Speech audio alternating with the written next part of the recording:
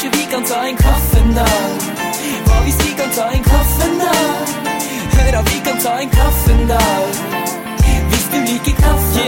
Yes, folkens, velkommen tilbake til en ny episode med Kaffeslabberas med Marve. Mest joviale og rap-nerdete podcasten noensinne. Denne gangen har jeg besøk av hva skal man si, en gammel og en ung rapper. Hovedfokuset på han som på min alder, det vil si gammel. Vi veldig gammel. Sletne karer. Men i vanlig stil så skal jeg begynne å si noen ord om gjesten min, og så skal vi bevege oss ut i et dypt vann av mimring og ranting og hyggeprat. Så dette blir bra. Er det som Sway in the Morning? Skal du ha nei, jeg er ikke like powerful, men han her, legende. Jeg trenger men vi har jo et bredt spekter av gjester, sånn at det kan være greit å minne folk på CV-en til enkelte. Gjesten min har i hvert fall rappet siden slutten av 90-tallet. Han har vært definerende for rap både i Bergen og i Norge, via gruppen hans A-laget og NMGG-huset. Han har sluffet 4 mixtaper, 1 album, 1 EP, et bøttelass med singler. Han har vært Lars Vaulars main man i en årrekke, og var den første til å rocke baris på scenen og faktisk stå for det. Sant? Så begynte alle andre å gjøre det, da måtte jeg bare droppe det. Han har vært mentor for neste generasjon rappere i en årrekke, og har nylig startet Full Effect, som huser navn som Dårlig Vane, unge Macho Main. Vi gjør også booking. Management, booking, plateselskap, hele tingen. Boka for Jonas V, Mats Dog. Tenk på det. Vi linker mailen i beskrivelsen på YouTube. Han i tillegg en av mine favorittrappere. Han også min helt klart soleklare favoritt-DJ, og en jævlig fet fyr. Og til tross for at jeg har hatt beef med resten av crewet hans back in the day, så har jeg aldri hatt beef med han. Heisan Gishon. Jeg begynner nesten å rødme. Gud, for en produksjon. Helsike, mann. Ja, man må jo drape litt da, når man har sånn godfolk i studio. Jeg kjenner at jeg gjør mye research når det kommer til denne podcasten. Prøver å være litt ikke helt nardware, men vi prøver å dra på litt. Litt nardware oppi Ja, men det jo når hodet mitt full av fakta, så må man jo prøve å utrede det. Men samtidig så ikke du eller A-laget de enkleste å gjøre research på, for dere jo ikke sånn overmåtelig glad i å prate om dere selv i intervjuform. Og veldig mange gamle intervjuer, det vil si stress.no og kingsize.no-tiden finnes jo ikke. Nettsiden jo borte, og arkivet tapt. Hiphop.no borte. Sånn at det ikke det enkleste. Sånn pre-A-laget-tiden et sammensurium som vi må finne ut av sammen, kjenner jeg. Jeg tror Øyvind Hoel sitter på noen bra intervjuer med Han har mye A-laget fakta. Når vi intervjuer med, så puller han opp med ting som jeg enten ikke kan huske. Jeg begynner å snakke om låter, så jeg bare, hæ? Hva sang det du preiker om? Men han sitter på fakta. Han Norge, han kan vi kalle nardware. Jeg tror også, jeg pleier å si at min styrke at jeg kan jeg kan mye om mange, men jeg kan ikke jævlig mye om få. Sånn at jeg sliter når det blir sånn årstall. Jeg husker jo knapt nok hva jeg gjorde i fjor. Sånn at jeg veldig dårlig på sånn der 13. august 2006 slapp du den da. Så jeg må ha jukselapp. Hvis du for eksempel har CD eller plater, så kan du alltid sjekke hva år de kom ut i. Ja, men da må jeg også ned i boden finne den esken så husker du, ok 95-96 da kom Bone Thugs ut. Ok, det var det året der. For jeg husker hvor jeg hadde med denne. Jo, men jeg relaterer mye minner til musikk. Og så sliter jeg også sånn, folk spør meg, har du vært i denne byen eller dette stedet? Så jeg sånn, ja, det høres, jeg veldig usikker. Og så når jeg der, så går jeg forbi den restauranten hvor man spiste den artistmiddagen, eller veldig ofte sånn, har du spilt her før?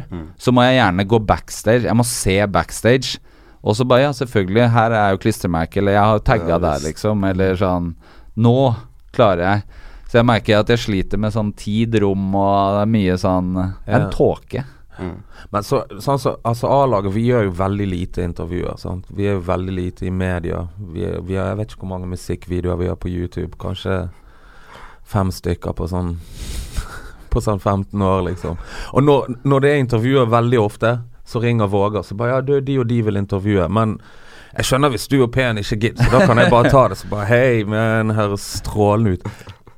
Jeg er sånn, tro det eller ei, jeg digger å ha konserter, jeg digger å lage musikk, men jeg hater egentlig å gjøre intervjuer, musikkvideoinnspilling og fotoshoots. Det er 3 av de speiseste, rareste tingene jeg vet. Og sånn som dette her, å sitte og preike med deg som er en god chommy, det er en ting liksom, men du er jo glad i å prate, så det er jo egentlig et slags paradoks. Du er jo glad i deg selv å prate, ja, i likhet med meg. Jeg begynner å merke, jeg blir mindre og mindre glad i å prate jo mer årene går liksom. Jeg ser for meg at jeg kommer til å bli han er 40-50 år. Altså for hvert 10 år så går det, så kommer jeg bare til å snakke mindre og mindre. Nå er litt sånn merker jeg med folk av og til, så er det sånn, det er en ting jeg har litt lyst til å fortelle, så holder jeg på å fortelle, så bare vi trenger ikke si dette her nå, Gir, så bare hold kjeft. Det er ikke så viktig. Nei. Før til så har jeg bare alt jeg tenkte på. Ja, men det er en positiv ting da, for meg inkludert, som kanskje har lidd av manglende filter i veldig mange år, så er det jo man har jo kommet til sted i det man liksom begynner å strype sånn, nei, det er ikke så viktig. Ja. Men når var det du begynte å rappe? Det er jo, jeg har hørt rykter om liksom at det var tidlig i tenårene. Det, altså, begynte hadde første konserten min på ungdomsklubben vår i Loddefjord, sammen med Petter Beyer, som er en god venn av meg, en av Norges beste kokker, og en jævlig flink rapper. Kjært barn, og en jævlig flink. Det er alltid en høydare når verset hans dukker opp.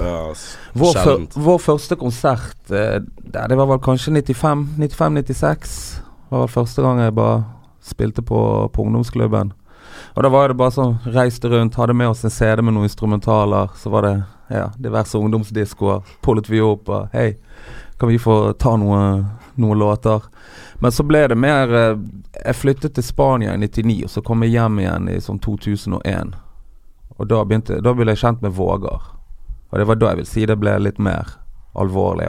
Altså, vi begynte å gå i studio og lage låter. For før i tiden, vi hadde ikke noe studio eller noe tilgang på studio, så det var jo bare instrumentaler og ingen strukturerte låter. Men det var jo mye av det back in the days, fordi det var jævlig dyrt. Liksom. Det var jævlig dyrt med studio, så de fleste holdt jo kanskje show med 10 låter, men det fantes ikke noe recording av de. Det var bare ha skrevet jævlig mye rap, og så måtte noen høre på det, dessverre, liksom. Men hva fikk deg til å begynne å rappe? Hva var det som fikk unge Gishan til å jeg kom til Norge i 1990, og når jeg først flyttet til Loddefjord, så kan ikke du språket og i det hele tatt, men vi hadde MTV. Der var jo MTV Rap, så jeg ble veldig fort caught up i det liksom, og veldig fascinert, og brukte mye tid på å prøve. Det var på den tid du måtte jobbe for å skaffe deg musikken din liksom.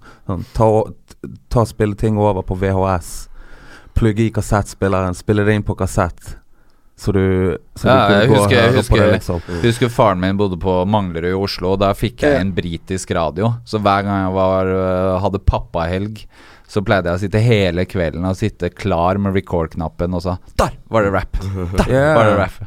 Så det var liksom, de første årene mine i Norge, så satt jeg mye inne og hørte på musikk, så det ble en veldig stor del av meg, og det jeg har egentlig holdt på med hele livet. Så jeg liker det å opptre, og stå på en scene liksom.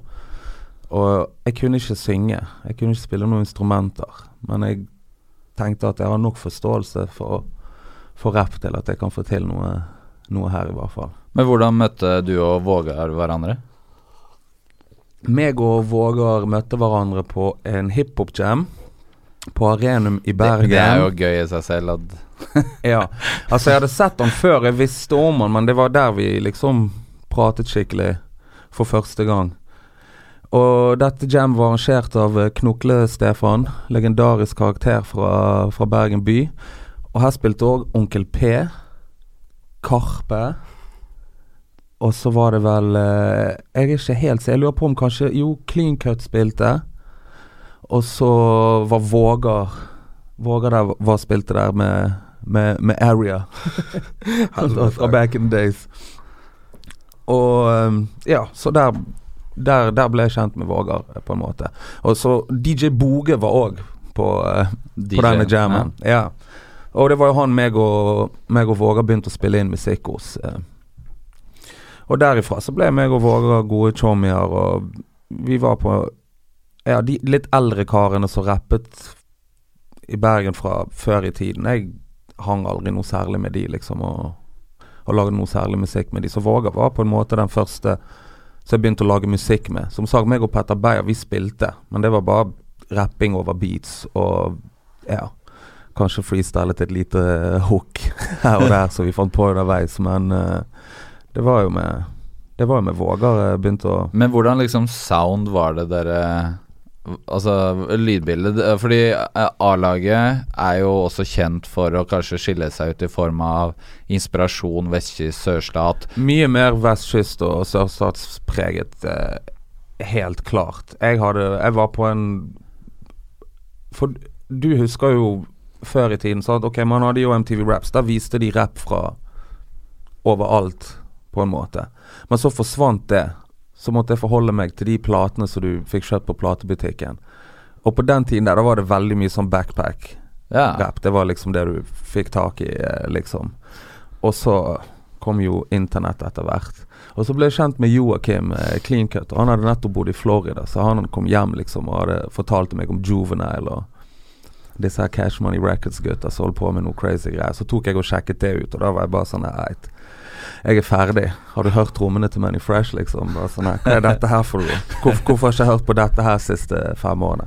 Så det var helt klart sørstat og vestkyst var, fordi, det interessant å nevne. Fortell litt om ditt forhold til Clean Cut og deres vennskap.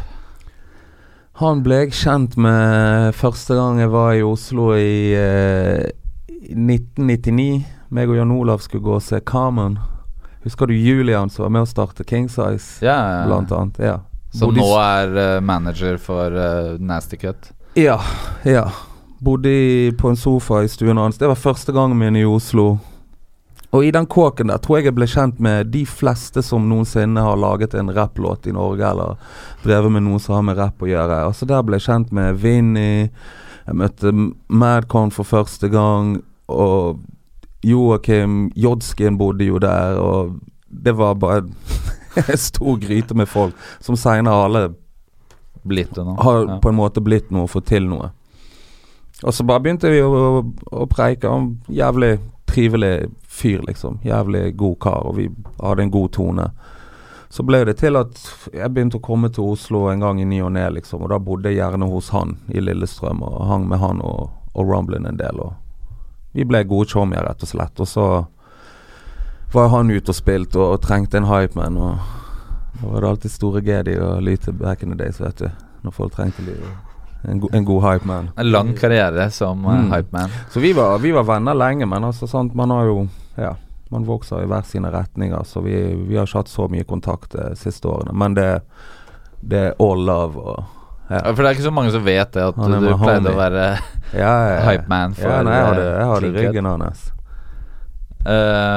Men jeg tenker sånn, når du traff Vågar, mitt forhold til Vågar på den tiden var at han var en av de meget irriterende moderatorene på internettforumet hiphop.no, og han var jo en av sånn, og det faktisk sånn ironisk, det har jeg tenkt på i ettertid, at de som var sånn dickheads på hiphop.no gjerne de jeg liker best nå.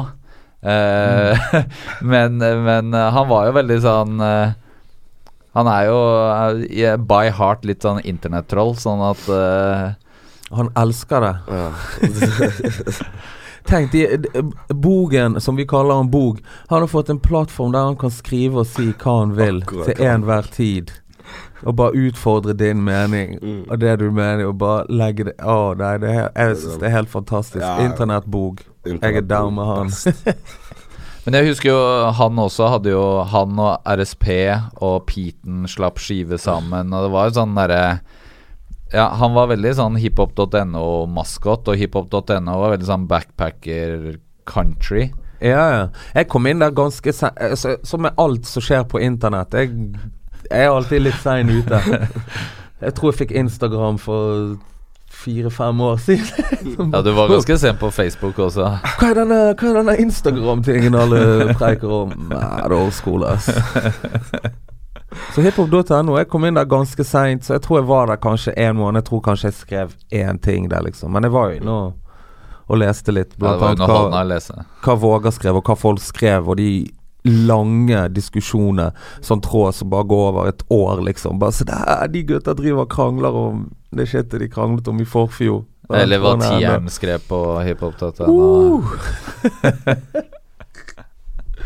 Men når er det sånn at i 2005 ble A-laget en gruppe, og hvordan liksom ble var det Store 2005, 2006? Ja. Og hvordan ble P1 inne i Boge fortalte meg om P1 om en eller annen rapper. Da tror jeg han bodde i Trondheim på den tiden, og bare, han er fra Dalman og bor i Trondheim. Spilte han noe greier, så var det jævlig fett. Men jeg tror vi hadde en konsert på Kvarteret. Jeg husker ikke i forbindelse med hva. Så kom han bare bort til meg utenfor Kvarteret. Hallo, er du han Girsan? Så bare, jeg er Petter. I kjent store P-stil i hvert fall. Men og ja, sånn ble jeg kjent med han. det var ikke noe mer komplisert enn det. Og så kom han opp i studio vårt som vi hadde på den tiden, på over en ungdomsklubb i Laksevåg. Og når han rappet live, når jeg hørte han rappe live første gang, altså spille inn et vers, da var jeg solgt. Det er noen par ganger jeg har hatt denne følelsen når jeg hører noen, og jeg bare sånn, dette er noe helt andre greier. Og det er sånn egentlig Lars, han, og sist er kanskje sånn, han som sitter her, og sånn Trond. Så jeg bare hører sånn, ok. For alle som sitter og hører på, så kan vi jo da introdusere sistemannen som har måttet nikke og si ja. Under bablingen vår, liksom. Det er gøy å høre på det. Lære litt. Det er da Martin Heisey fra Dårlig Vane. Badum was good.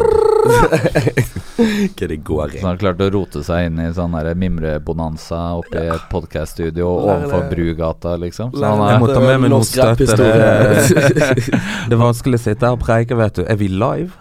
Nei, vi er ikke live, nei. Så vi kan klippe og lime og få meg til å høres bra ut. Ja. Nei, sånt driver vi ikke med. Vi er null filter og null sminke. Det er ikke noe sminking her. Jeg gjorde nylig et intervju med Natt og Dag. De filmet meg liksom i forbindelse med denne årets liveprisen. Og det var sånn, når vi var ferdig med det intervjuet, så tenkte jeg, dette her er det dårligste intervjuet jeg har gjort i hele mitt liv. Jeg hadde noier i 3 dager etterpå, bare sånn, jeg begynte å komme på ting jeg sa, og bare sånn, nei, så jeg ga lyd til Hard Showman, så filmet og skulle klippe det, og bare, ok, her er noen par ting som må ut, liksom. Men så var det en haug med ting jeg glemte å si til han også, liksom. Så kom plutselig dagen der den var sluppet. Så sa damen til meg at det intervjuet med deg, det kom ut. Og det var ganske fett, det. Ja, det var det. Så satt jeg og så på det, så jeg bare, ok, han har klippet det så godt som han kunne, liksom. Han kunne ikke ha fått meg til å se bedre ut på noe så helst annen måte, så jeg sendte en melding bare, tusen hjertelig takk. Altså, du har skjønt akkurat hvordan du skulle klippe dette. Ellers har det sett ut som tidenes. Men det merker jeg jo mye med YLTV, at norske rappere er jo ikke vant til å bli intervjuet, punkt 1, og i hvert fall ikke i kamera. Og så utfallene er veldig ofte sånn at de går rett inn i sånn smack DVD-mode, hvor de begynner å klappe i hendene og bare, yo, jeg er, og hør her, og er med gutta og sånn. Eller så bare går de sånn intro. Jeg er på gatene. Ja. Eller så bare begynner de å svelge ord, eller få noe tics, og hadde Første intervju jeg gjorde med Pasha blant annet, så satt han og klødde seg på halsen på samme sted. Spørsmål for spørsmål. Og så til slutt så måtte jeg bare, hei bro, så måtte jeg holde i hånda hans, og så bare, nå kan du, altså du begynner å blø snart liksom. Så du må dra hjem, og så må vi gjøre det her på nytt om 2 dager, for ellers så kommer det til å se ut som du sånn crack-fiend. Og det ganske mange liksom rappere jeg har bare, vet du hva, jeg sender deg litt talking points, og så øver du hjemme, og så tar vi det når du litt mer comfy, fordi det her kan jeg ikke putte ut på nettet med liksom god samvittighet overfor. Og så har vi jo andre da, Angelo sitt fantastiske YLTV-intervju som det bare beste intervjuet. Oh my god. Det var så mye jeg måtte spole tilbake der. Og det var noen par ganger jeg måtte bare sitte på pause, bare sånne ansiktsuttrykk. Lord. Jeg kjente jeg var så glad for at jeg valgte å gjøre det på green screen, sånn at jeg kunne syre det til så jævlig. Det ser jo bare enda sykere ut liksom. Det det intervjuet jeg har sett mest ganger back to back, tror jeg. Jeg har bare sett på det bare sånn. Meg og Julian, som jeg snakket om i stedet for Kingsize, vi intervjuet Carmen en gang, godeste Common Sense, kanskje han på den tiden. Og under hele intervjuet så hadde han en svær bussik i naien. Så når han pustet, så bare kom han litt ut og inn igjen. Og så holdt det på hele intervjuet. Og det var ingen som sa noe til han. Jeg satt der bare hey man, you got a booger. Liksom bare, det jeg skal si. Med en gang intervjuet var ferdig med Julian, bare, yo, sorry, ja ok, du fikk det med deg du også, liksom. Vi bare så på hverandre, bare, jeg klarte ikke å tenke på noen spørsmål, eller hva han egentlig sa. Det var det eneste jeg fikk med meg. Men det er jo sånn, jeg har kommet til det nivået hvor det ikke så viktig for meg om folk liker meg eller ikke. Så, og at jeg også der veldig, fordi jeg har vært på andre siden av bordet, så er jeg utrolig interessert i at utfallet skal bli det beste for den jeg intervjuer. Sånn at da vil jeg ha bare, vi må stoppe, du må gå og snyte deg, og så begynner vi på nytt igjen. Fordi det er ikke noe good luck for deg, liksom. Det og så merker jeg at jeg også veldig sånn, når det kommer til sånn, jeg må ha sitatsjekk, det greit, du kan se det før jeg putter det ut, for hvis du liksom accidentally tysta på en kompis, eller du name-droppa elskerinna di, liksom, og det kan jeg klippe bort, men når artister skal begynne og sånn det hender jo det hvor jeg får sånn klippeliste tilbake, akkurat som jeg sitter og klipper musikkvideoen deres, liksom, med at mitt forslag at vi flytter det sånn, og så klipper vi bort det, og så kan jeg komme innom, og så snakker vi om det, og så wow, ok. Kan vi bare droppe hele intervjuet? Ja, det akkurat my point exactly. Det det som skjer liksom. Da. Exactly. Unge Heis, tar du litt vann til meg? La oss snakke litt om når dere liksom kom ut med A-laget. Da i 2006 så droppet noe feita volum 1. Det styggeste coveret i norsk rap-historie. Ja, det jo altså det jo på en måte litt sånn synd for dere at det ble tatt et pressebilde da alle norske rappere så ut som fugleskremsler, liksom. Sånn, det jo det mørkeste moteperioden noensinne, men samtidig jeg blir varm inni meg når jeg ser på det cover. Hver gang jeg ser på det cover, jeg får så lattiser, liksom. Hvis jeg litt deprimert en dag, eller ting litt kjipt, så det bare å ta frem rett verst cover. Eller det ene coveret til Tian og Lars. De gjorde sånn mixtape med Stis, der de bare så holder noen brune poser. Jeg husker det var vel faktisk collabo med hiphop.no. Og Stis, ja. Stis og hiphop.no var jo samme, ja. The greatest hustle i norsk hiphop-historie. Men det var jo Stis var jo på en måte sånn Bergensbunaden i en periode, liksom. At det var liksom uten tvil. Var ganske identitet. Draped up and dripped out i noe I&I. Jeg tror jeg hadde alle I&I-plaggene på sånn et eller annet tidspunkt. Sånn all over print, helt grønt. Jeg hadde til og med en I&I-chain.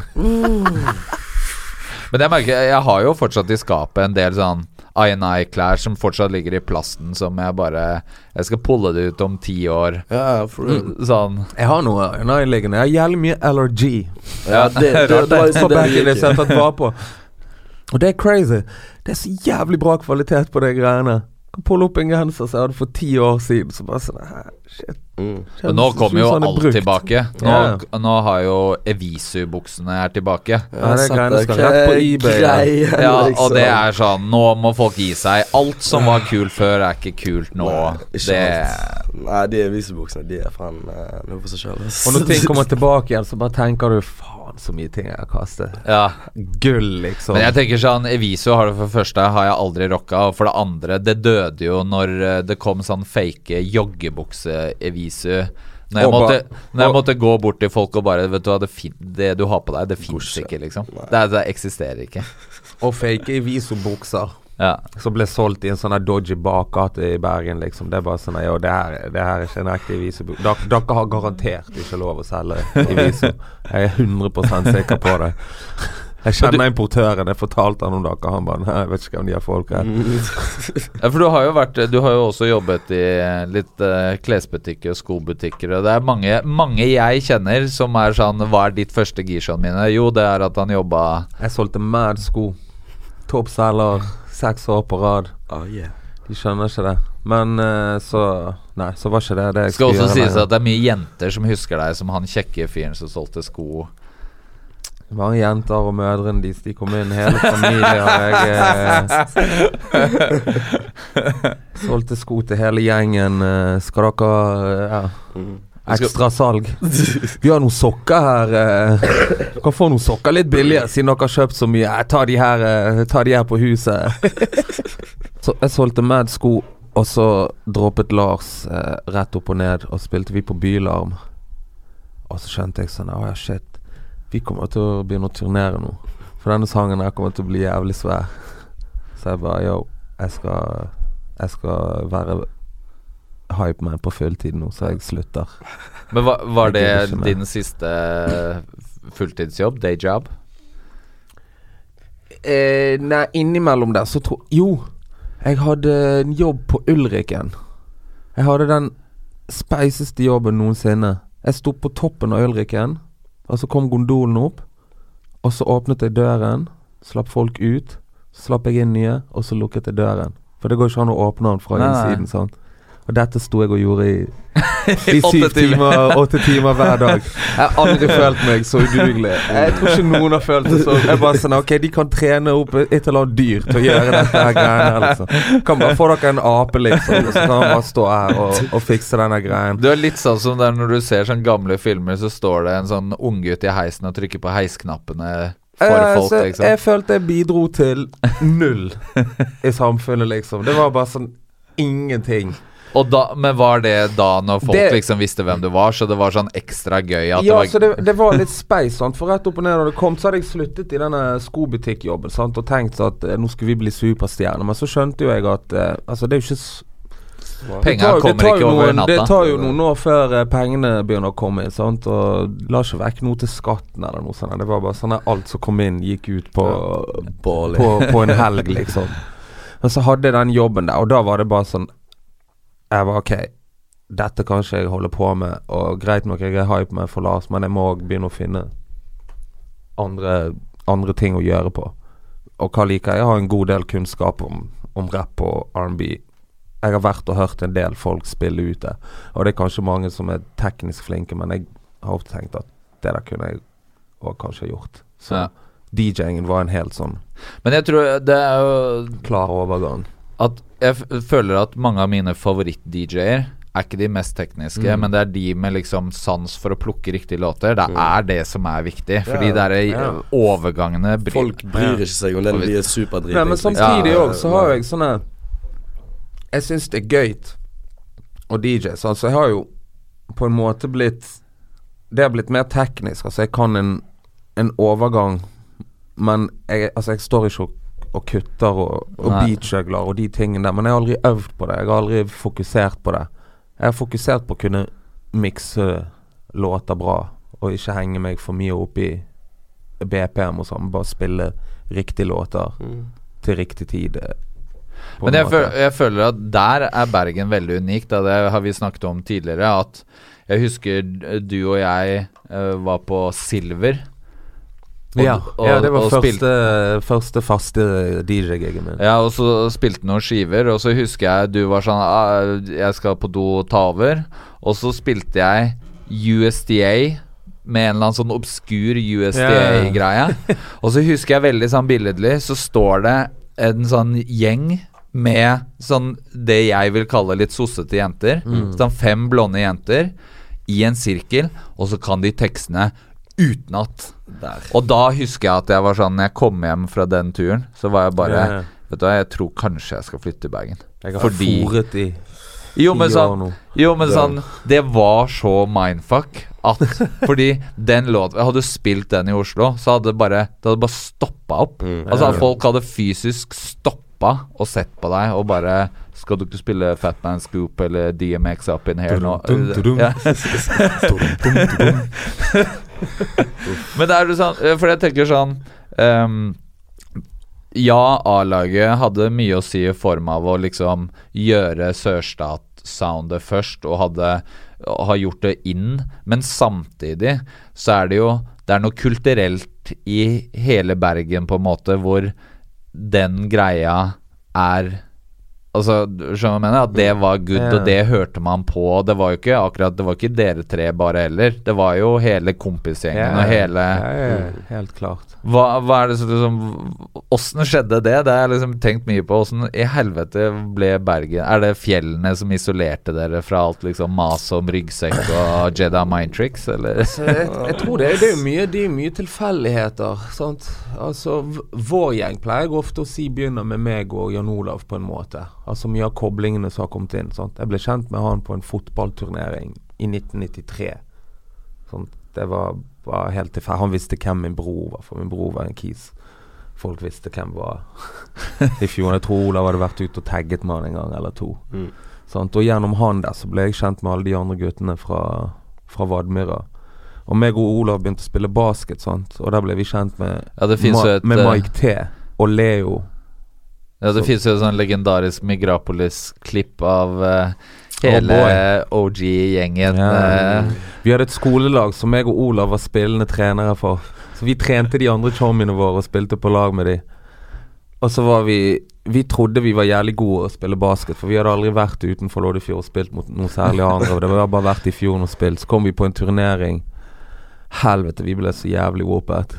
Da bare og meg og Olav bare sånn, nei, vi må begynne på et skikkelig basketlag hvis vi har lyst til å drive med dette, for dette, vi stinker. Vi fikk dab liksom.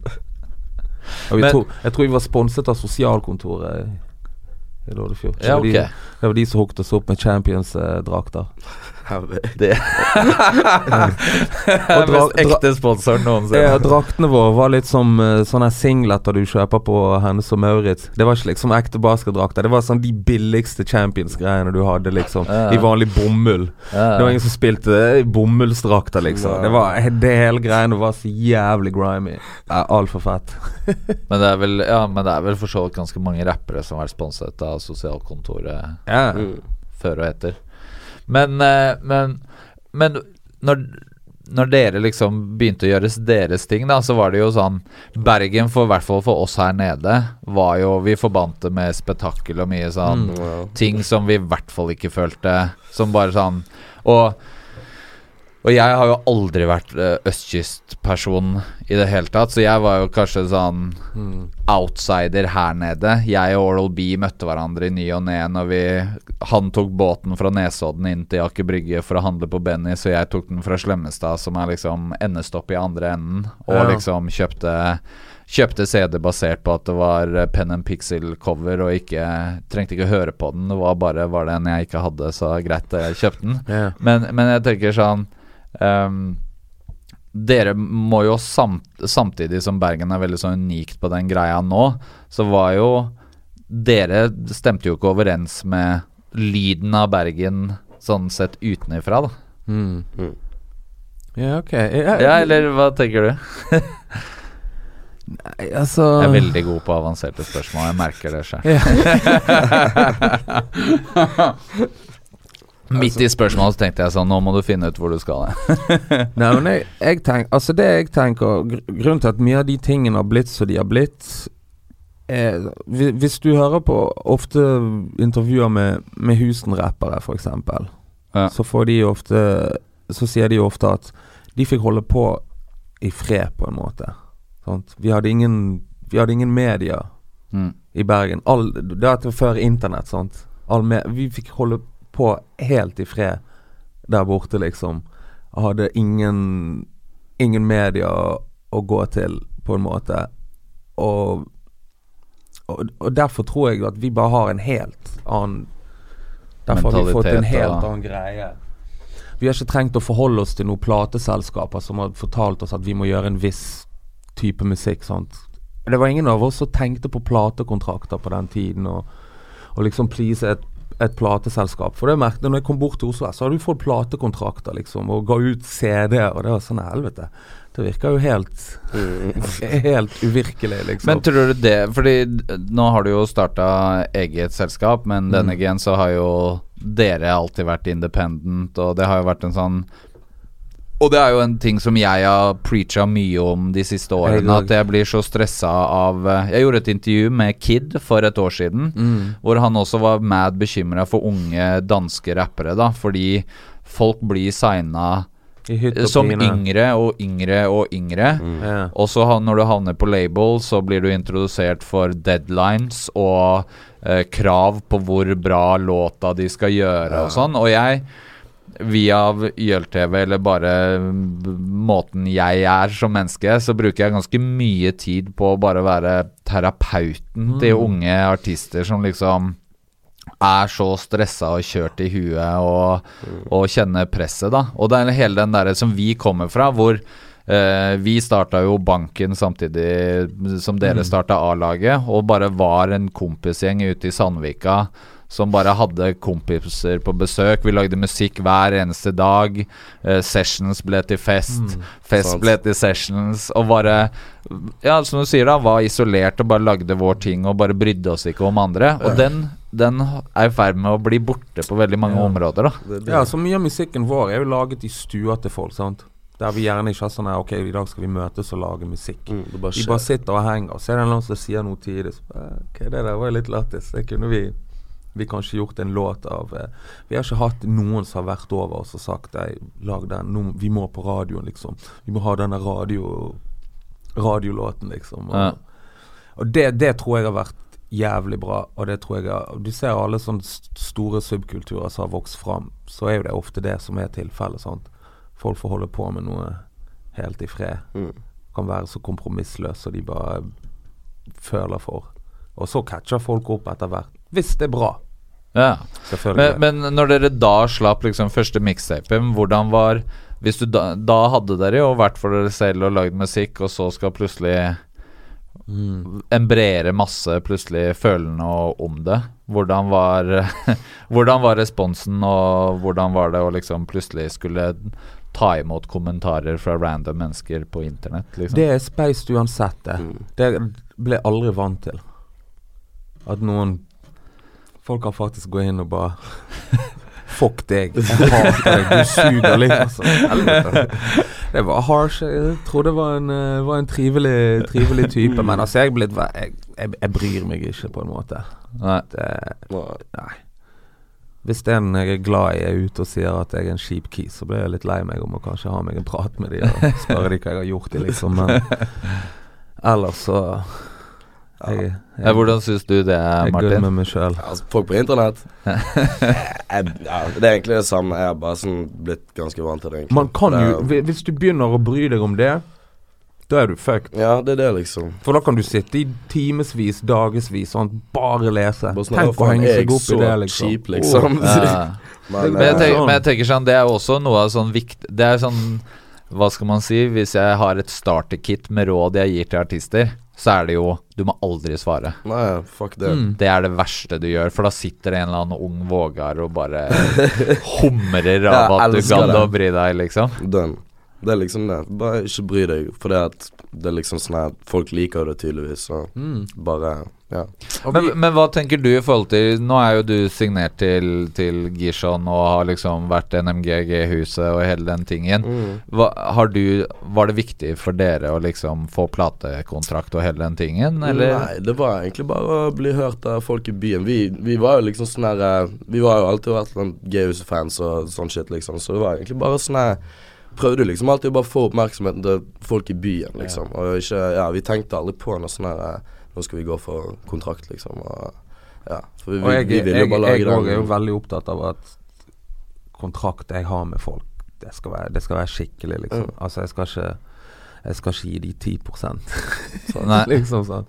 Jeg gjør jo deals med alle mine artister, at i hvert fall første året så tar jeg faktisk ingenting av musikkpengene deres, som en sånn her anledning for å bygge seg opp liksom, spare de pengene. Men det jo også sånn, det ser jeg jo også at plateselskapene, de store, har jo fortsatt den kontrakten som jeg ble møtt med for 10 år siden, men alle andre sånn, ta her da, med podcasten, det selskapet Moderne Media som lager den podcasten, eller United Screens som nettverket jeg har på YLTV som YouTube-kanal, der har man jo nå gått for sånn, du har 3 måneders oppsigelse, anytime, du kan reforhandle, og alle kontrakter ikke sånn, altså det ikke slavekontrakter lenger da, det sånn, ikke du happy med det jeg gjør, og ikke jeg happy med deg, så kan vi gå hvert til vårt. Det alltid det jeg har sagt til gutter og liksom, jeg ikke hypp på å sitte og jobbe med noen fordi at vi har en kontrakt, og så sitter du på din ende og dritmisfornøyd og synes jeg jævlig kjip, og sitter jeg på min ende og synes at du kjip, og vi litt lei hverandre, men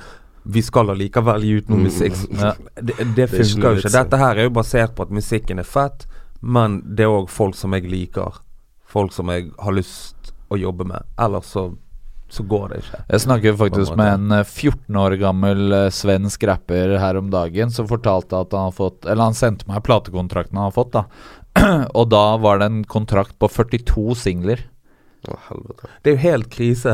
Altså sånn, bare hvilken voksen menneske det som bare, 42 singler, du har 14 år, sånn at når du midtlivkrise, da vi ferdig med hverandre, da sånn, den som har lagd kontrakten jo dev innen de, det helt Nei, så min største ambisjon å gå vekk fra dette her jeg holder på med, disse her management-greiene en dag med god samvittighet, og ikke trenge å måtte ha noe pes med noen jeg har jobbet med.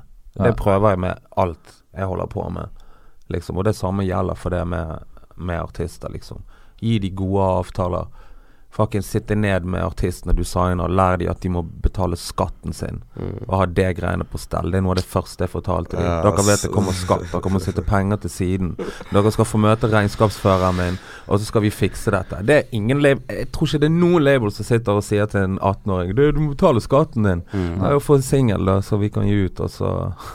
Jo, og det jo også sånn, nå hadde jeg faktisk nylig et foredrag om YouTube og alle pengene som folk går glipp av der, og hvorfor folk, hvis du på Vevo, så det å ha videoer på Vevo det sykeste jeg vet folk gjør, fordi Vevo jo et eksternt selskap, det ikke YouTube, det eies ikke av plattselskapet, så hvis videoen din på Vevo, så det Vevo sin, så du tjener jo, det det samme som dårlig vane skulle nå bare til en tredjepart, bare hei, her Instagrammen min, jeg trenger ikke den.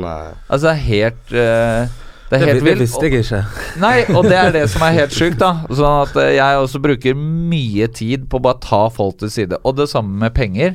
Grunnen til at jeg har svart belte i regnskap nå, fordi at jeg driter meg totalt ut, og liksom vært i retten med liksom staten på de tingene, og så bare, ok, det var ingen som sa det til meg. Nei, jeg bare, og det det enkleste å starte firma da. Det liksom, det tar 2 minutter, så du liksom... Du må lage et enkeltmannsforetak, så må du ta vare på kvitteringene dine, og så må du sette av litt penger til å betale skatten din. Jo, men det jo sånn. Det shit's important, liksom. Alle jeg kjenner nesten som driver med musikk har gått på en skattesmell. 90%. Ja, og det jo også reflektert. Nå det jo de som hører på dette her, det jo bylarm, det jo grunnen til at vi klarte å treffe hverandre.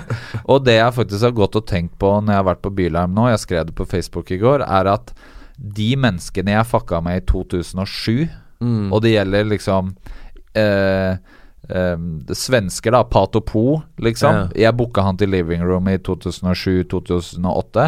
Nå han mannen bak NBL Sound, som Lamix og de gutta. Riffo, som var han var, hva var han? Business manager for Lazy back in the days. Han har startet Nivey og har Dens og Jirel og alle disse. Jeg har hengt med Karim, eller Cakeboy. Han reiser rundt med Moana.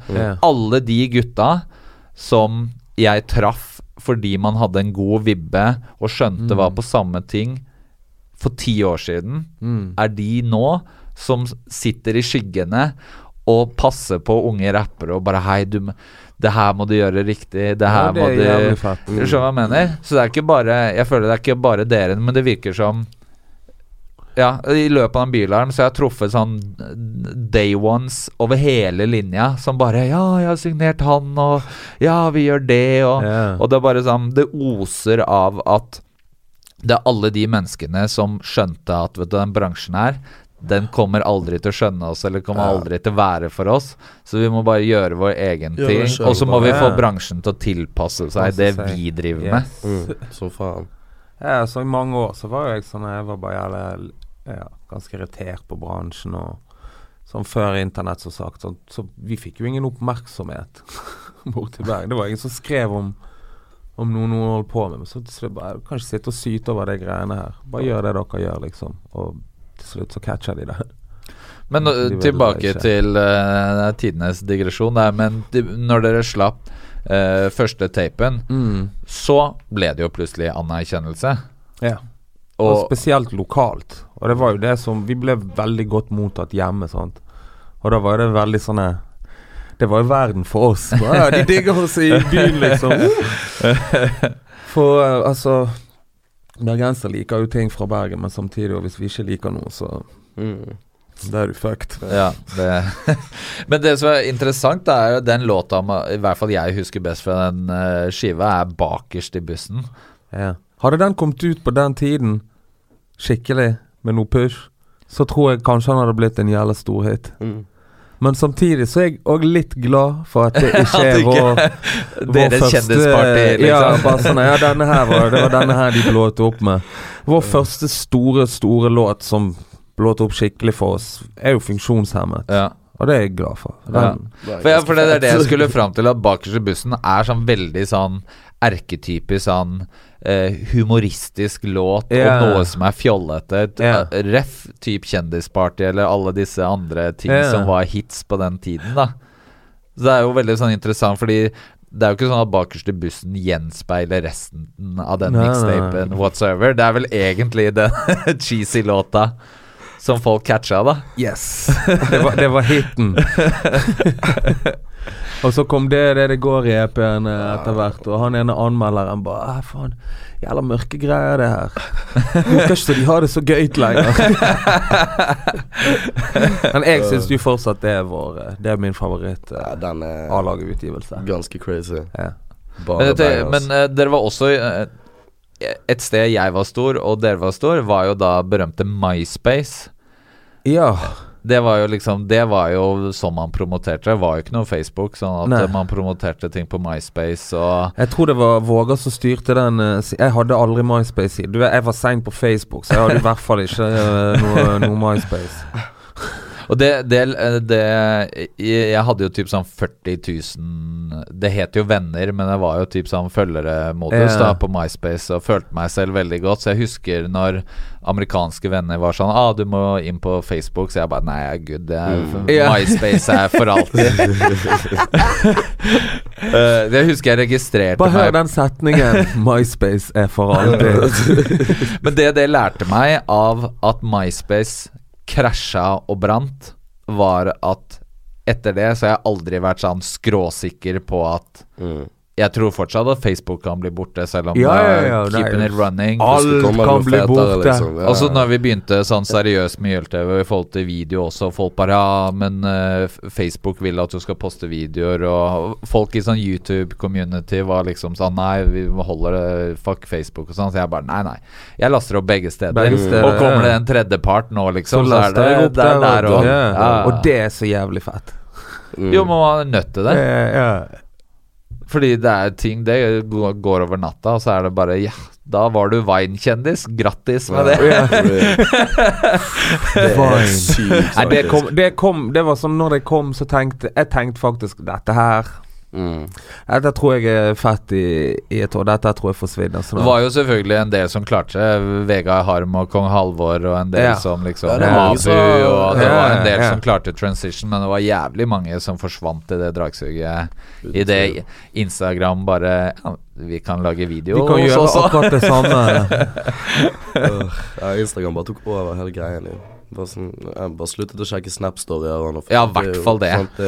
Historien er papen, liksom. Selv om også egentlig Facebook hadde litt av de samme tingene som du kan gjøre på Instagram. Men det er jo helt genius. Genius shit. Og det er jo sånn, alle Facebook-sider som er jævlig store nå, det var fordi de var tidlig på Facebook, før Facebook begynte med sånne annonser, og nå skal vi gjemme innholdet ditt, så du må kjøpe det fram og hele den tingen der. Den greien er jævlig pes, altså. Det merker jeg. Bare sånn her, når jeg skal dele en ny video eller noe sånt, så er det bare sånn her, scroller jeg nedover etterpå, så bare, hva faen er han? Jeg delte han nettopp, liksom. Alt bare forsvinner i dragsuget. Eller husker du når du kunne trykke invite all your friends til en event? Nå får du streng beskjed, invite only people you think are attending. Bare sånn liksom den stilen 50 stykker maks. Og nå må du gå inn sånn, og så bare, ok, disse menneskene har ikke svart, jeg tror ikke de skal, og så må du uninvite for å invite noen. Og helvete, et opplegg. Ta med 3 timer og bare på ett event, liksom. Det er helt crazy. Jeg kjenner jeg er veldig glad at jeg gjør bursdagsfest i YLTV en gang i året, og så er det at ikke det der er min daily lenger, ass. Helvete. Men fortell om din relasjon til Lars, da. Lars, min bror Lars, min tidligere hypeman, som jeg skjønte etter hvert at her må vi bytte roller. Lars møtte på en hjemme alene-fest i Åsane i 99. Jeg drev og spilte noe, tror jeg skulle ta på Nelly med Country Grammar. Så tror jeg bare var litt fascinert. Bare sånn, ok, hører du på dette her? Heftig, liksom. Det var ikke noe kult å høre på Nelly, vet du. Nei. Men det var ikke noe jeg brydde meg om. Nei, Lars er, altså, før noe så helst hypeman-opplegg og musikkopplegg, så er det en av mine nærmeste. Du vet, alle slenger rundt på det der, bror ditt, bror datt. Han er faktisk det er min bror, som er jævlig støt og Men ja, du sier at du merket veldig tidlig at shit, det er noe med han fyren her. Ja, så meg og han ble jo først venner bare basert på at vi fant ton, men han ga meg en minidisk en gang. Og så bare, det er så lenge siden. Jeg fikk en minidisk, liksom. Og så han bare, jeg rapper litt, jeg har laget noen låter, liksom. Ta og sjekke ut dette greiene her. Så tenkte jeg med en gang, hva faen, nå er sikkert vennskapet ferdig. Som oftest når man fikk sånne demoer av folk, eller folk som kommer opp til deg på gaten og skal rappe en tekst til deg og i det hele eller tatt. Eller på et utested, rappe deg i øret, liksom. Men så fikk vi denne minidisken og gikk hjem og poppet den i minidiskspilleren min. Og det var bare det mest amazing greiene jeg hadde hørt, liksom. På den tiden der, jeg hadde aldri hørt noen i Norge som jeg synes var så Men var dette freakshow-tiden, eller før? Nei, dette er før freakshow. Det som skjedde med freakshow-greien var det at jeg hang med Lars, sant? Jeg introduserte han til mange av vennene mine, men så var jeg på et tidspunkt bare, jeg gidder ikke å lage noe musikk, jeg tror ikke vi kommer noen vei med dette her. Jeg stakk til Syden og bodde i Syden en liten stund. Og da var jo han i Norge og hang med disse her gutta i freakshow. Så når de startet freakshow, så bodde jo ikke jeg bodde jo ikke i Norge. Nei. På en måte. Men når jeg møter Ja, for det har jeg lurt på mange ganger. Hvorfor var ikke du i freakshow når det var liksom alle gutta dine? All the boys. Og så ja, så det var basically sånn han kom inn i gjengen. Men som sagt, det var alt for bra, liksom. Jeg har aldri hørt noen som var så god å rappe på den tiden i Norge. Synes jeg i hvert fall. Altså jeg synes det var første gang jeg hørte noen her. Var det på engelsk, eller? Ja, det var på engelsk, men jeg synes det var liksom på nivå med det jeg hørte fra Kos og Hels, liksom. Allerede da var tekstene så bra, liksom. Og det tekniske med rappingen han så var bare sånn helt on point. I hvert fall på en tid da det betydde mye mer, liksom. Det å være en teknisk flink rapper. Så vi var bare sånn helt amazed. Og Lars var også han skal ha mye ansvar for at vi gikk over til å begynne å gjøre ting på norsk. Det han som sa til meg i hvert fall, og mange gutter bare, jeg skal begynne å rappe på norsk, liksom. Vi må begynne å rappe sånn som vi snakker til daglig, og med det språket som vi bruker i hverdagen vår. Vi kan ikke drive og rappe på engelsk lenger. Ja, det ganske forut for sin tid. Ja, men Lars, det tok meg litt tid før jeg catcha den. Jeg husker jo Freakshow godt, og da var det sånn type Mike som sto ut for min del fra den Freakshow-greia. Og det var jo sånn, nå har jeg riktig nok aldri vært sånn teknisk rap er ikke det som er viktig for meg. Det som er viktig for meg er en eller annen sånn følelse, og det handler ikke om det kan være toneleiet ditt, eller det kan være bare holdningen din, eller ordvalgene, eller noe helt annet enn det tekniske. Så det var liksom Mike som var den som traff mine brainwaves på den tiden. Men med en gang jeg hørte han Lars på norsk, da skjønte jeg at ok, her er det noe. Så jeg husker jeg gjorde mixtape i 2003, når jeg liksom jobbet med Cam and Ali og den tiden der. Så han hadde noen sånne freestyles på min første liksom sånn ordentlig mixtape-utgivelse.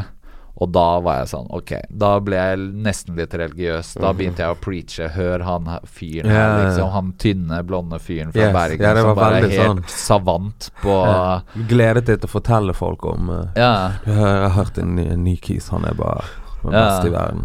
Og så var det jo denne Tieren og Lars-tiden som jeg var aldri sånn kjempefan av Tieren, og skjønte kanskje ikke hvorfor noen var det. Og så kjørte han solo-greia si.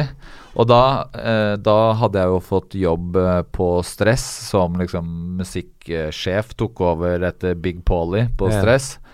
Og da ringte Leo meg og sa at Lars skal slippe album. Var det La Hat? Og jeg husker jo, og jeg var jo veldig Lars-fan, og dere jo mellom disse berømte fjellene oppe på vestsiden hørte på samme musikk som meg, så jeg var sånn, ja, det her skal vi ta inn. Og det var så mye motstand innad i systemet, og folk i butikken, og bare når jeg kom i grensen og skulle legge ut de første skivene i monteret, og bare nå skal vi selge det albumet her, er så fett, og de bare en rapper fra Bergen, er du seriøs med oss? Fordi da var referansepunktet vårt spetakkel. Så alt bare sånn rapp fra Bergen var spetakkel, så folk bare nei, jeg skal ikke ha noe fra Bergen her. Og så gikk det så jævlig bra. Altså sånn, jeg tror vi på Stress solgte 90% av alle La-hat-skivene på Østlandet, liksom. Og det var bare sånn, det gikk. Jeg tror jeg ringte Leo, det startet hver uke med å si til Leo at du må sende en ny eske, liksom. Det var en ny eske. Og så merket du på folk i butikken at de bare, fy faen, det er jo folk jeg liker som kommer og kjøper. Hva er det? Så begynte de å høre. De hadde ikke hørt på det, ikke sant? Det var bare sånn. Så poppet de CD-spillerne i butikken og så bare, ok, her er det et eller annet. Ja, ok. Her nå skjønner jeg hva greia var. Men hvordan opplevde du/dere det på andre siden? Det hele denne La-hat-greia? Ja, altså vi merket jo det. Det var jo ingen i Bergen som ikke...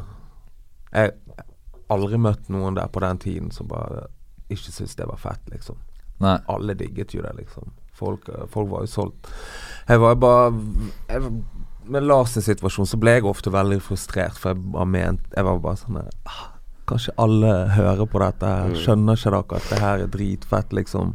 Når du sitter og bare vet det, du på innsiden og ser dette her hver dag, liksom. Så jeg mente jo hele tiden at han burde bare fått mye mer oppmerksomhet enn det han fikk allerede da. Men det jo det jeg har lært med tid, sant? Det der kan ta, kanskje det kan gå på et år, men kanskje det tar 5, 6, 10 år. Altså. Det jo nok, jeg sier det hver podcast, akkurat det her, og det dette som så viktig at unge rappere hører, og det jo veldig, det en røde tråden med gjester i denne podcasten her.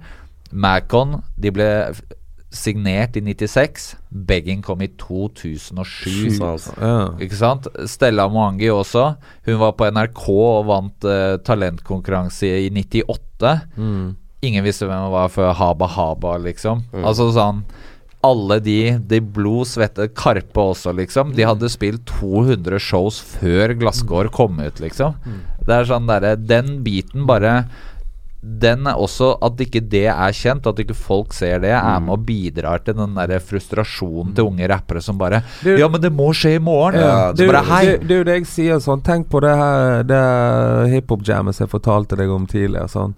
Da så vi jo Karpe og liksom Onkel og alle de på en sånn svær sal oppe i Arenum, liksom. På gulvet i soveposene sine.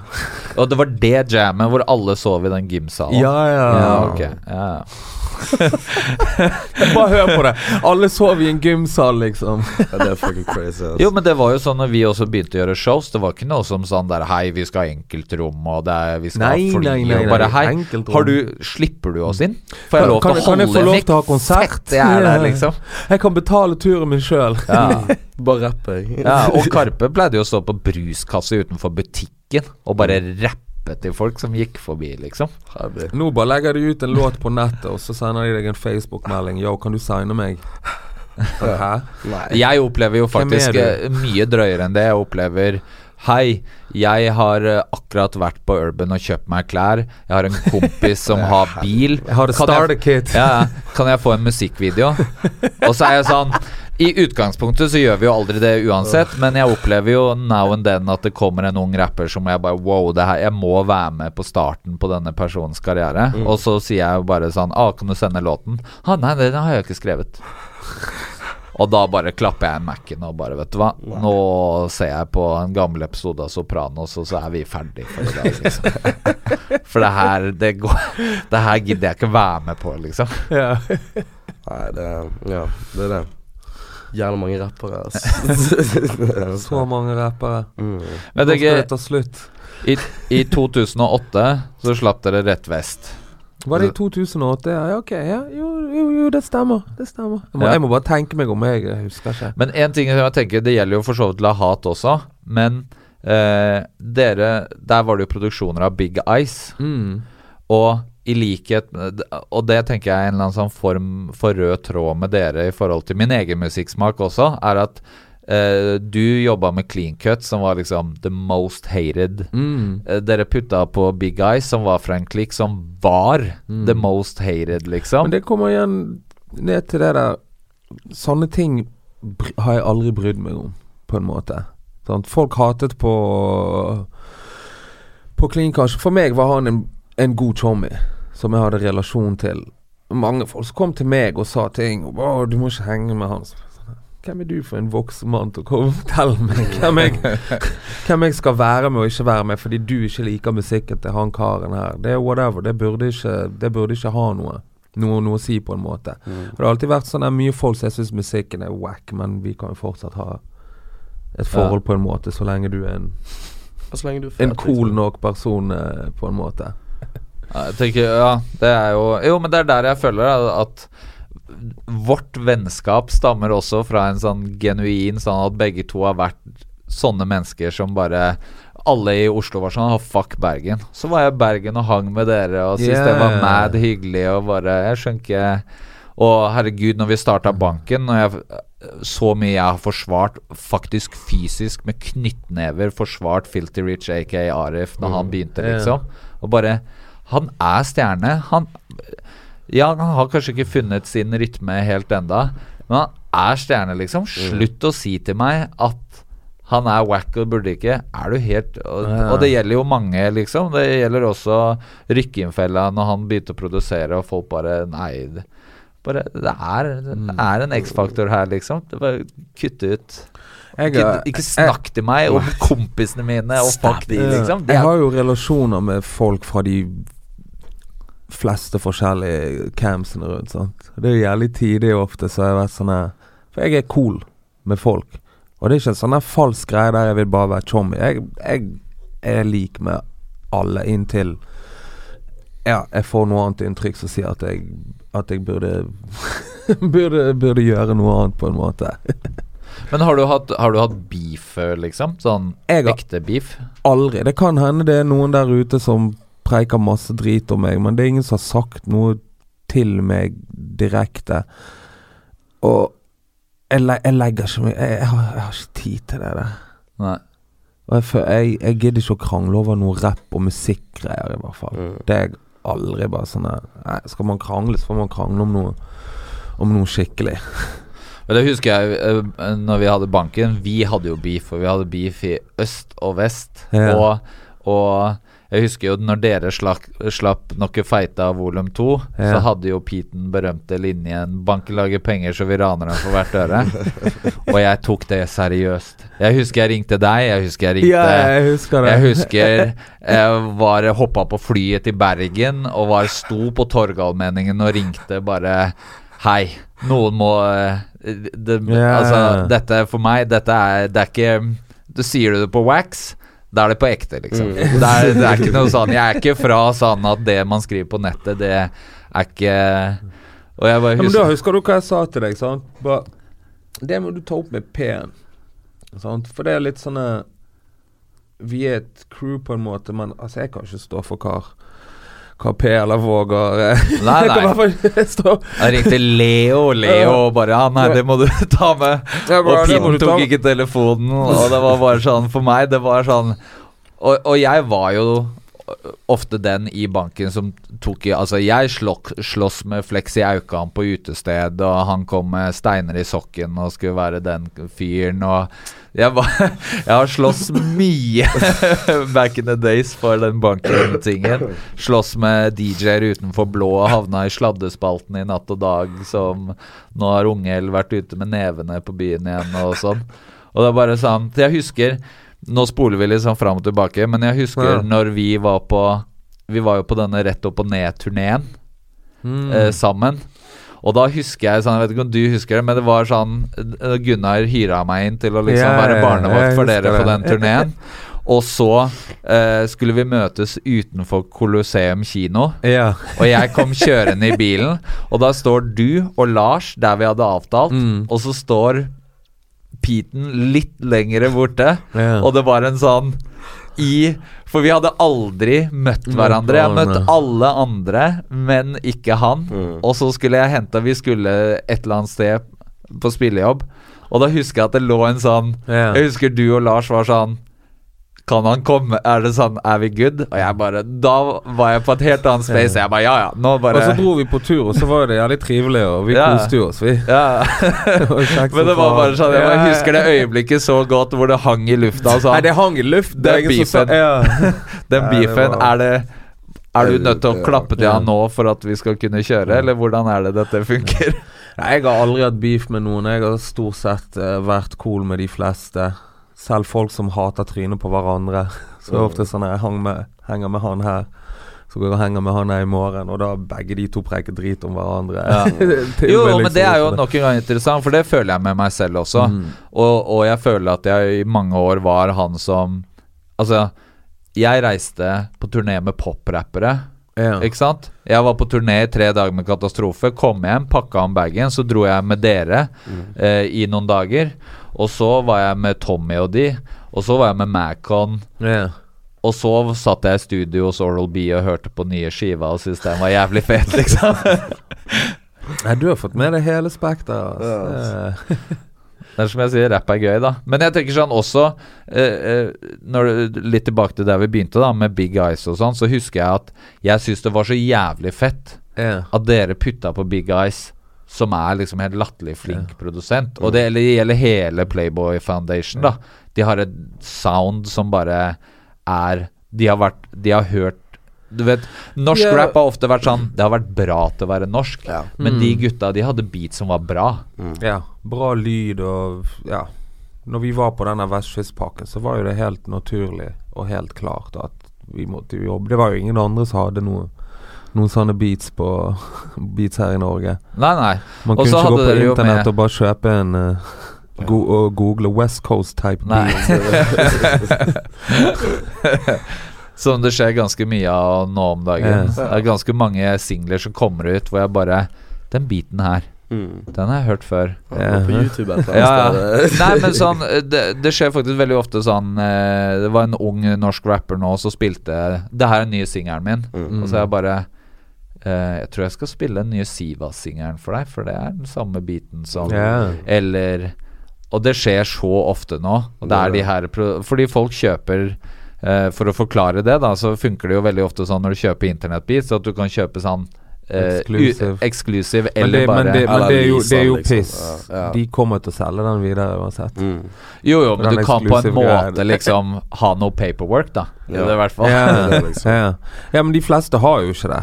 Nei. Så jeg har en produsent jeg skulle kjøpe en bit av, og han bare kan jeg kjøpe denne exclusively? Og han bare, nei, jeg har solgt den med eksklusive rights til noen andre. Men du kan jo kjøpe leasen. Og da bare skjønte jeg sånn, jeg gidder aldri mer å kjøpe en eksklusiv bit av deg i hvert fall. Du er bare leased shit. Nei, det er topplig, altså.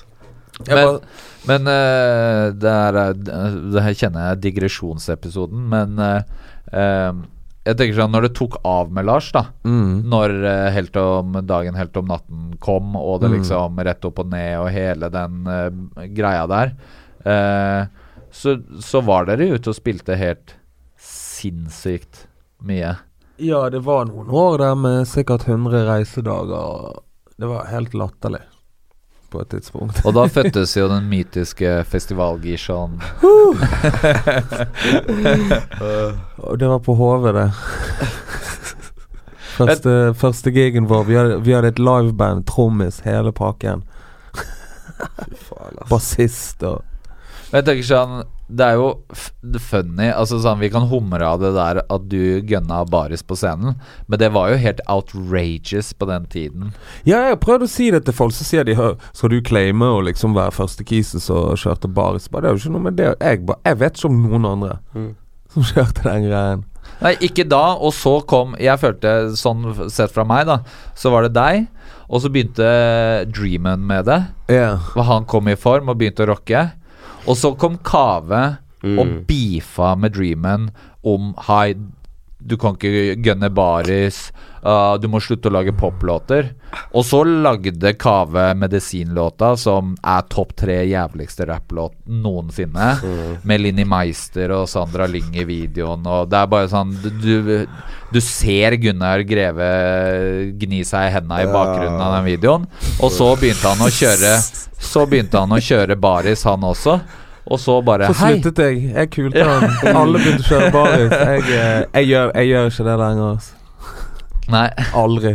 Ferdig. Og jeg har bare blitt mye. Jeg har ikke denne digge bodyen. Bodyen er ikke fått litt pappakropp. For dere som ser på YouTube da, så legger jeg merke til at vi startet jo med 3 muffins. Er det jeg som har spist begge to? Nei, sin hjelper meg litt med denne sjokolade. Setter oss på gafla. Men i 2010, tror jeg det var, eller 9 eller 10, så var vi jo på denne rett opp og ned-turneen, som også var en ganske sånn, det var ganske crazy. Hva var det? Det var 34 spillejobber på en måned, eller hva det var for noe. Ja, det var noe helt det var helt vanvittig, og så var det jo da Jesse Jones var warm-upen på hele turneen. På bærtur Nei, det var rett opp og ned. Så var Jesse warm-up. Ja, det var den turneen der, ja. Selvfølgelig. Ja, vi var i Volda blant annet, og ja, vi var fucking overalt. Og så dro jo han med seg Kenneth Engebretsen. Så det var jo også Kenneth sitt introduksjon til beste karen i verden. Men det var veldig interessant. Altså sånn, det er kanskje min favoritturné noensinne som jeg har vært på. på den kombinasjonen. Og Leo var med, men han fikk ikke betalt, men han solgte merch. Så det var sånn han jobbet inn sin egen at han kunne være med, liksom. Nei, det var jævlig. Det skal jo sies det var et minusprosjekt av en annen verden, den turneen, men men det er jo der vi har aldri gjort en sånn type turné. Men man må jo gjøre de tingene og lære. Og det er jo der jeg har beste kurs i musikkbransjen i Norge. Jeg har bare observert alt dette. Soaking it up. Men det var jo altså sånn, jeg tror jo samtidig at den hadde veldig mye å si. At ok, om man gikk litt i minus i budsjettene i forhold til publikum og alt det der, men jeg tenker sånn hva vi alle sammen lærte av det. Ja, erfaring kan ikke måles i noen penger. Og det at rett opp og ned gikk på radioen, det kom album, og man syntes overalt. Alle visste at man spilte i byen, og om alle møtte opp eller ikke, det var en annen ting, men det var bare vi trengte det. Vi måtte gjøre de tingene der. Og så var det jævlig gøy at Jesse Jones hadde oppvarmingen, og så første låta han dro på de konsertene var Oslo-låta, som rettet til alle rappere fra resten av landet som kommer til Oslo og leker smart. Og jeg bare sto og bare tenkte sånn, really? Er det du varmer opp for Lars Vaular, og så rapper du om du trenger pass inn i Groruddalen, liksom? Ja, selvfølgelig. Så han var liksom satt der i sin hule og bare følte at nå er det mye folk med dialekt i byen, og folk må jekkes ned, har jeg tenkt. Jekkesesong. Og så kom vi til 2011, og da var det HV-festivalen 2011. Jeg liker at du minner meg på disse tingene. Da skal jeg huske det. Da HV i 2011, ja, det er jo også en rød tråd i den podcasten, at jeg føler at jeg forteller andre om deres liv, og de sitter der, ok, jeg forteller meg mer om det. Men da kom jo funksjonshemma. Ja. Fortell litt, for den videoen, det er jo ikke en full video, det er jo mer en snippet, liksom. Den videoen er gjort av min gode venn Andreo, som også var trommis i Nilsen og gjengen. Og de var jo spilte på HV det samme året og som oss. Også er med i det legendariske basketklippet, er det ikke det? Fra Loddefjord, Migrapolis. Yes.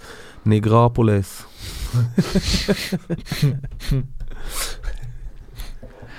Men hva var det vi sa? HV funksjonshemma. Så dette er helt ute. Nei, men i hvert fall den videoen, han hadde jo bare kamera med seg, og så var han og hang på hytten vår. Så det var ikke noe vi hadde snakket om på forhånd. Det var ikke planlagt, sånn. Vi ga jo bare ut den låten på en måte. Og så sier han, har dere lyst til skal vi lage en video, en one-take-greie? For vi var jævlig mye folk, jævlig mye showmier inne på en hytte. Ja, og det er jo også litt tilbake til den gymsal-greia. At på Hovfestivalen så bodde man jo i sånn gymsal-lignende brakker med bare feltsenger. Vi var jo nabo med gutta i Envy. Ja. De var vår nærmeste nabo, helt til vi ble kicket ut av campen på HV. Jeg tror jeg er banned for life. Det var vel samme året som Envy lagde videoen til One Song også, som var deres breakthrough. Og det var også HV. Der kan du se meg i 2 sekunder i den videoen. Nei, i en singlet og noen veldig trange bukser, og det er veldig mye som foregikk den HV-festivalen. Og noen par olve med i den videoen. En Tommy oss fra Bergen. Det er helt vanvittig. Jeg husker jeg så den videoen. Jeg bare sånn, det er jo hele gjengen. Ja, men så Andreo, som vi snakket om, han bare fant frem kamera, og så sa han, er det en av de nye låtene dere kunne tenke dere å lage video til? Og da var jo det den som var mest naturlig. Men så skulle jo det bare være som en sånn reklame-snippet-greie, sånn. For Store P, han liker ikke å henge på festivaler. Så den dagen den videoen ble spilt inn, det var en dag vi hadde fri. Så vi hadde ikke noe gigs. Og da har jo P-en stukket hjem. Sånn. Så det er derfor han ikke er med på videoen. Og vi bare kjører de 2 versene. Og jeg har på et tidspunkt i videoen så tror jeg sier noe feil, så jeg må bare ta ned hodet sånn her, og ikke bli filmet. For jeg glemte noe i teksten. Sånn. Låten var jo typ noen uker gammel. Det. Så det var bare helt random opplegg, liksom. Og så slengte vi det ut på nett, og så tok det av. Så tok det litt av, ja. Jævla fet det video. Sitt eget liv etter det. Ja. Du får jo lyst til å drikke av å se den videoen. Andreo gjorde også Breier meg-videoen, som også en sånn one-take-greie på backstage til Rockefeller, og så gikk i bakken med dårlig vane. Og så har han vel laget kortfilm der kicker han i dårlig vane, at hovedrollen og Kiksen spiller jo i noen Nilsen og Gjengen-videoer, hvis du gå på tuba. Hull i himmelen. Kicks inn og pumper på. Helvete. Fun fact. Men da plutselig var det jo, frem til det, så var jo A-laget litt sånn, det var de gutta som henger med Vaular. Men da plutselig ble dere egen identitet. Da kom plateselskapene og skulle signe, og så hadde vi deal en liten stund, og så skjønte de sikkert etter hvert at vi ikke helt som andre folk, og hvis noe ikke fett lenger, så bare legger vi det død. For dere var på Cosmos eller Bonnier, var det var? Nei. Jeg ikke helt sikker på hva det når vi var der. Var det Cosmo? Det var Bakke. Det var Bakke opplegg. Men altså, det var streit nok det, men det skjedde ikke så mye mer rundt det, liksom. Jeg følte at ok, nå vi bare signet, men vi på en måte støkk helt i samme plassen som vi var før. Da jo ikke dette habits, liksom. Hvis man skal først gjøre noe sånn, så det på en måte å ta det til et annet nivå, på en måte. Og når det ikke skjer, så kan man bare gå tilbake igjen til å være A-laget. Og det var jo det vi gjorde. Og det er jo det som funker best. Vi lager jo bare låter. Altså, vi kan gå nesten 1-2 år uten å lage en eneste låt. Så jeg var i studio forrige uke, første gang på sikkert 6-7 måneder, liksom. Så nå A-laget kommer. For folk tror vi er ferdig.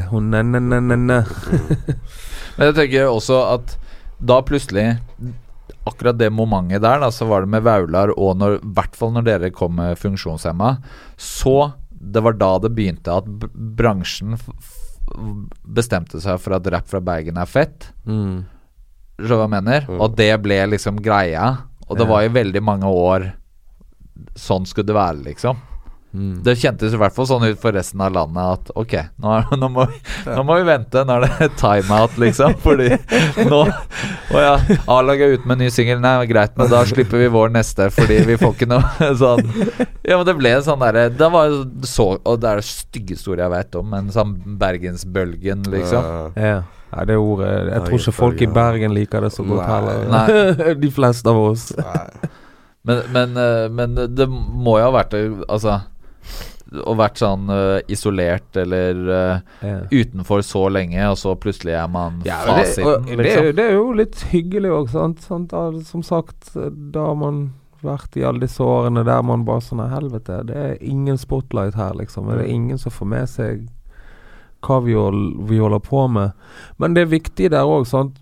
Hvis du skal, vi drev ikke og søt om det, eller peste på det, liksom, sant? Det var bare sånn, heit, fortsett å gjøre det du må bare jobbe bare gjør det du gjør på en måte, liksom. Og catcher ikke folk det, så det er ikke noe jeg kan gjøre med det på en måte, men heldigvis så catchet de det da. Jeg har mulighet til å jobbe med det jeg liker. Nei, vi må jo liksom begynne å wrappe opp dette her. Det er noen som skal høre på det også, selvfølgelig. Men jeg tenker sånn, det er et par ting jeg har lyst til å snakke om da, sånn å fortsette å bryte opp det som har vært måten jeg har gjort den podcasten her på. Men en annen ting er jo også det at dere fikk shinen som jeg snakket om. Det ble en sånn Bergen-rap ble på en måte fasiten. Og så kjentes det også, har det på en måte også kjentes kanskje ut som at når dere fikk foten inn døra, så nå er vi her. Nå er vi good. Og så bare ble det branching. Leo har blitt nasjonalskatt og plutselig så kjentes det ut som all rap er fra Bergen.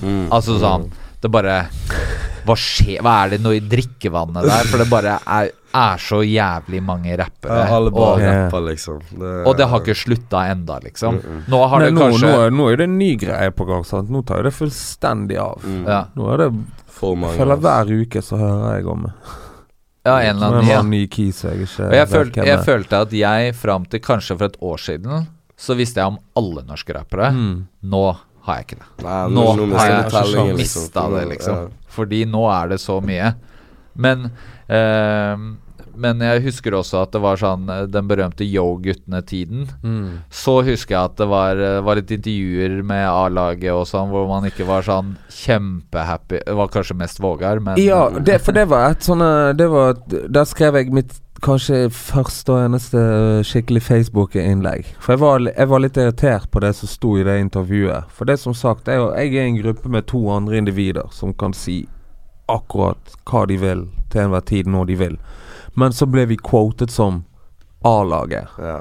For dette var da et D2-intervju hvor Vågar hadde blitt intervjuet. Ja, og da skrev jeg et innlegg på hvert fall Facebook mens det lå den ut, og der jeg skrev sånn her at hvis jeg hadde sagt noe av dette her, så hadde jeg stått for det, liksom. Det hadde ikke vært noe pes, men jeg sa ingenting under disse spørsmålene på intervjuet, av den grunn at jeg synes jeg har et forhold til Aron i Yo-guttene. Han har vært en chommy lenge, vi har DJ-gig sammen, liksom, så regardless av hva gutta mine tenker, så kommer ikke jeg til å sitte der og si noe på de gutta. Så jeg var litt sånn piss på at, som sa, vi ble kåret om at A-laget sa dette her, så bare sånn, nei, du må quote oss individuelt, og så, hvis jeg hadde sagt det, så skulle du selvfølgelig fått lov til å skrive det inn der. Så da lå jeg ut en greie, og jeg hadde meg en prat med de gutta det gjaldt, sant. Jeg er gode venner med Emir, jeg er gode venner med Kristoffer i Kobo Sushi, det er boysa mine, liksom. Meg og Aron har god tone, og alle de gutta i Yo-gutten. Så det var litt sånn jeg forbannet på, bare sånn jeg må quote de, så... Ja, for det var vel de som gikk hardest utover var vel Yo-guttene og Kjartan også. Det var noe skritt til Kjartan, og det var og du husker 730. Jeg husker at du også lagde en statue, for 730 lagde da en sånn komprimert versjon av den saken for alle som ikke orket å lese originalen. Det var vel den du delte og bare hei. Jeg bare ikke si jeg har sagt ting jeg ikke har sagt, regardless av hva det er, liksom. Det var sånn Men hva tenker du nå? Fordi nå har man jo på en måte nådd en eller annen form for metningspunkt, eller? Jeg tror vi alle, det der også er lagt bak seg, liksom, og meg og Pen spilte sammen med Emir her for ikke så lenge siden. Da stod vi og tok en sigg sammen og hadde oss en prat, liksom. Men det er også veldig sånn en annen digresjon er jo også det at det er veldig interessant å se alt det som kom ut av Yo-guttene og deres ettermæle, og alle de unge rapperne nå som ikke er som oss, som måtte kjempe for retten til å høre på rap, eller som bare har hørt på rap, hvor du bare det synes jeg er så magisk når jeg intervjuer Martin og gjengen, eller Hester eller noe sånt, og så bare sånn det musikalske referansepunktet er bare, det er musikk da. Det er ikke sånn, jeg har vokst opp på rap, det er bare, Kobe liksom kommer fra metal-greia, og Sushi er på Sørstatstingen, og så blir det en gruppe sammen, liksom. Tenk deg det skulle ha skjedd i 2001, at en metal-vokalist og en rapper bare, la oss rappe sammen. Altså, sånn. Det er det også jeg skrev den gangen, sånne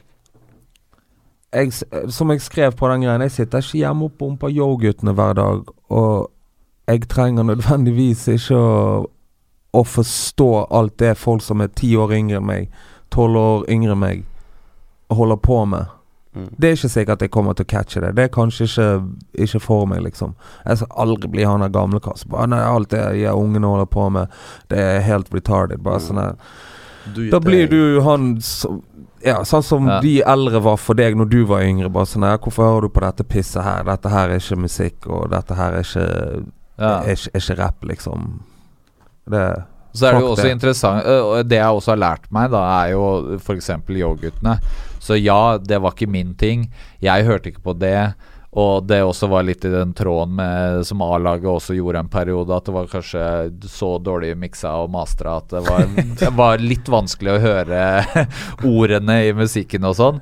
Men det som kom ut av det er jo Aron, som har liksom har helt vanvittig evne for å plukke talenter og bygge opp neste generasjon, til tross for at han er neste generasjon. Og så kommer Linni ut av det, som er jo fucking mastermind på hans ting, Kjempegod. og bare amazing, liksom. Så, og det føler jeg også går tilbake til der hvor vi kommer fra, at det at dere var isolert og gjorde deres ting, gjorde at det nå i dag har kommet rappere som står igjen som liksom bautar da. Eller det vi gjorde også, at Ari fyller Spektrum. Jeg har ikke noe kreditt for det, men samtidig så er det har lært meg er at oi, det å faktisk supporte han når han ønsket å gjøre det på engelsk og rappet om ting som kanskje ikke var reelt, så ledet det at han fikk lov til å leke og utfolde seg og finne seg selv på egen hånd, ledet til der han er nå. Og tilbake til det vi snakket om i stad også, så er det så utrolig viktig at unge rappere får lov til å gjøre feil og drite seg ut. Det var akkurat det jeg skrev på den greien. Alle må få lov til å gjøre hva faen musikk du vil. Hvem er jeg til å sitte og si nei, ikke lag dette her, ikke gi ut dette. Og jeg tenker også veldig, og i likhet med deg da, så er det jo, får jeg inn veldig mye til YLTV, så jeg tenker sånn, oi, det her var kanskje ikke min ting. Men så så derfor har jeg vært nødt til å lage meg andre parametere for hvordan jeg vurderer om, sånn at jeg må se på fucker unge mennesker med det. Ok, hvis 10 000 unge mennesker bamper det her liksom, da kan ikke jeg si at det ikke er en greie. Det er jo det Coach K sier i Quality Control, så jeg tror ikke han sitter hjemme og hører på Lil Yachty. Tror du det? Hvor gammel er Kisen liksom? I doubt it, men han sier jo det, han bare sånn, han var popping liksom. Jeg skjønte det at kidsene, de elsker dette greiene. Selvfølgelig skal jeg signe han Kisen. Men det er det samme også, jeg husker Snowboy sendte meg den første, den før 42, og så spurte jeg, kan du legge ut den? Så var jeg sånn, vet du hva, jeg synes ikke dere er helt klare, men fortsett å sende meg ting. Og så sendte de 42, og da var jeg sånn, nå er det noe her. Dette er spennende, det har jeg lyst til å være med på. Og så kanskje ødela vi hele låta med å lage 100 remixer, men så jeg skal ta på meg den, men det er litt sånn der, men det føler jeg bunner tilbake at det handler om en sånn nerve da, at selv om jeg ikke forstår musikken, eller at jeg begynner å bli gammel selv, så kan jeg kjenne igjen nerven i noe. At når jeg traff Ari for første gangen, akkurat samme spesifikke følelse i brystkassa fikk jeg første gang jeg traff Stig Unge Ferrari. At det var helt sånn, for vi hadde han med på den trappevasklåta med Bankman, og når vi hadde han i studio, da satt jeg og tenkte, shit, det er helt space liksom. Han gir meg akkurat samme følelsene. Han har ikke funnet seg selv musikalsk, men han er bare superstjerne liksom. Og han bare, jeg vet ikke om han vet det selv, men han er det. Og det samme, og jeg har bare en sånn million av sånn der samme, jeg traff Sari for første gang også. Jeg husker jeg satt i bilen på vei hjemover og bare, fy faen hvor bra menneske. Fy faen, han fortjener alt som faller i hendene, eller Hakim, eller så det er liksom, det er bare den der musikk det er som Tommy sier, musikk er ikke viktig da, på en måte. Det er bare en sånn, du kan faktisk, jeg kan under et intervju kjenne om denne artisten kommer til å få det til eller ikke, når du har liksom satt musikken til side da. Det var kanskje kjempebra avslutning i digresjon nok en gang. Men sjukt hyggelig å prate med deg, Gishan. Så var det hyggelig at du fikk lov til å være med og nikke og skyte inn litt ting. Veldig hyggelig å komme og spise litt muffins og drikke noe kaffe og preke litt om rappmusikk. Det er jo veldig bra måte å starte dagen på. Men vi må gjenta dette. Jeg har jo store planer om å invitere de 2 andre medlemmene for å prate om deres versjon av A-laget. Jeg tror kanskje Vågar er den jeg får mest request med, om at hvis det blir podcast med Vågar, da skjer det liksom.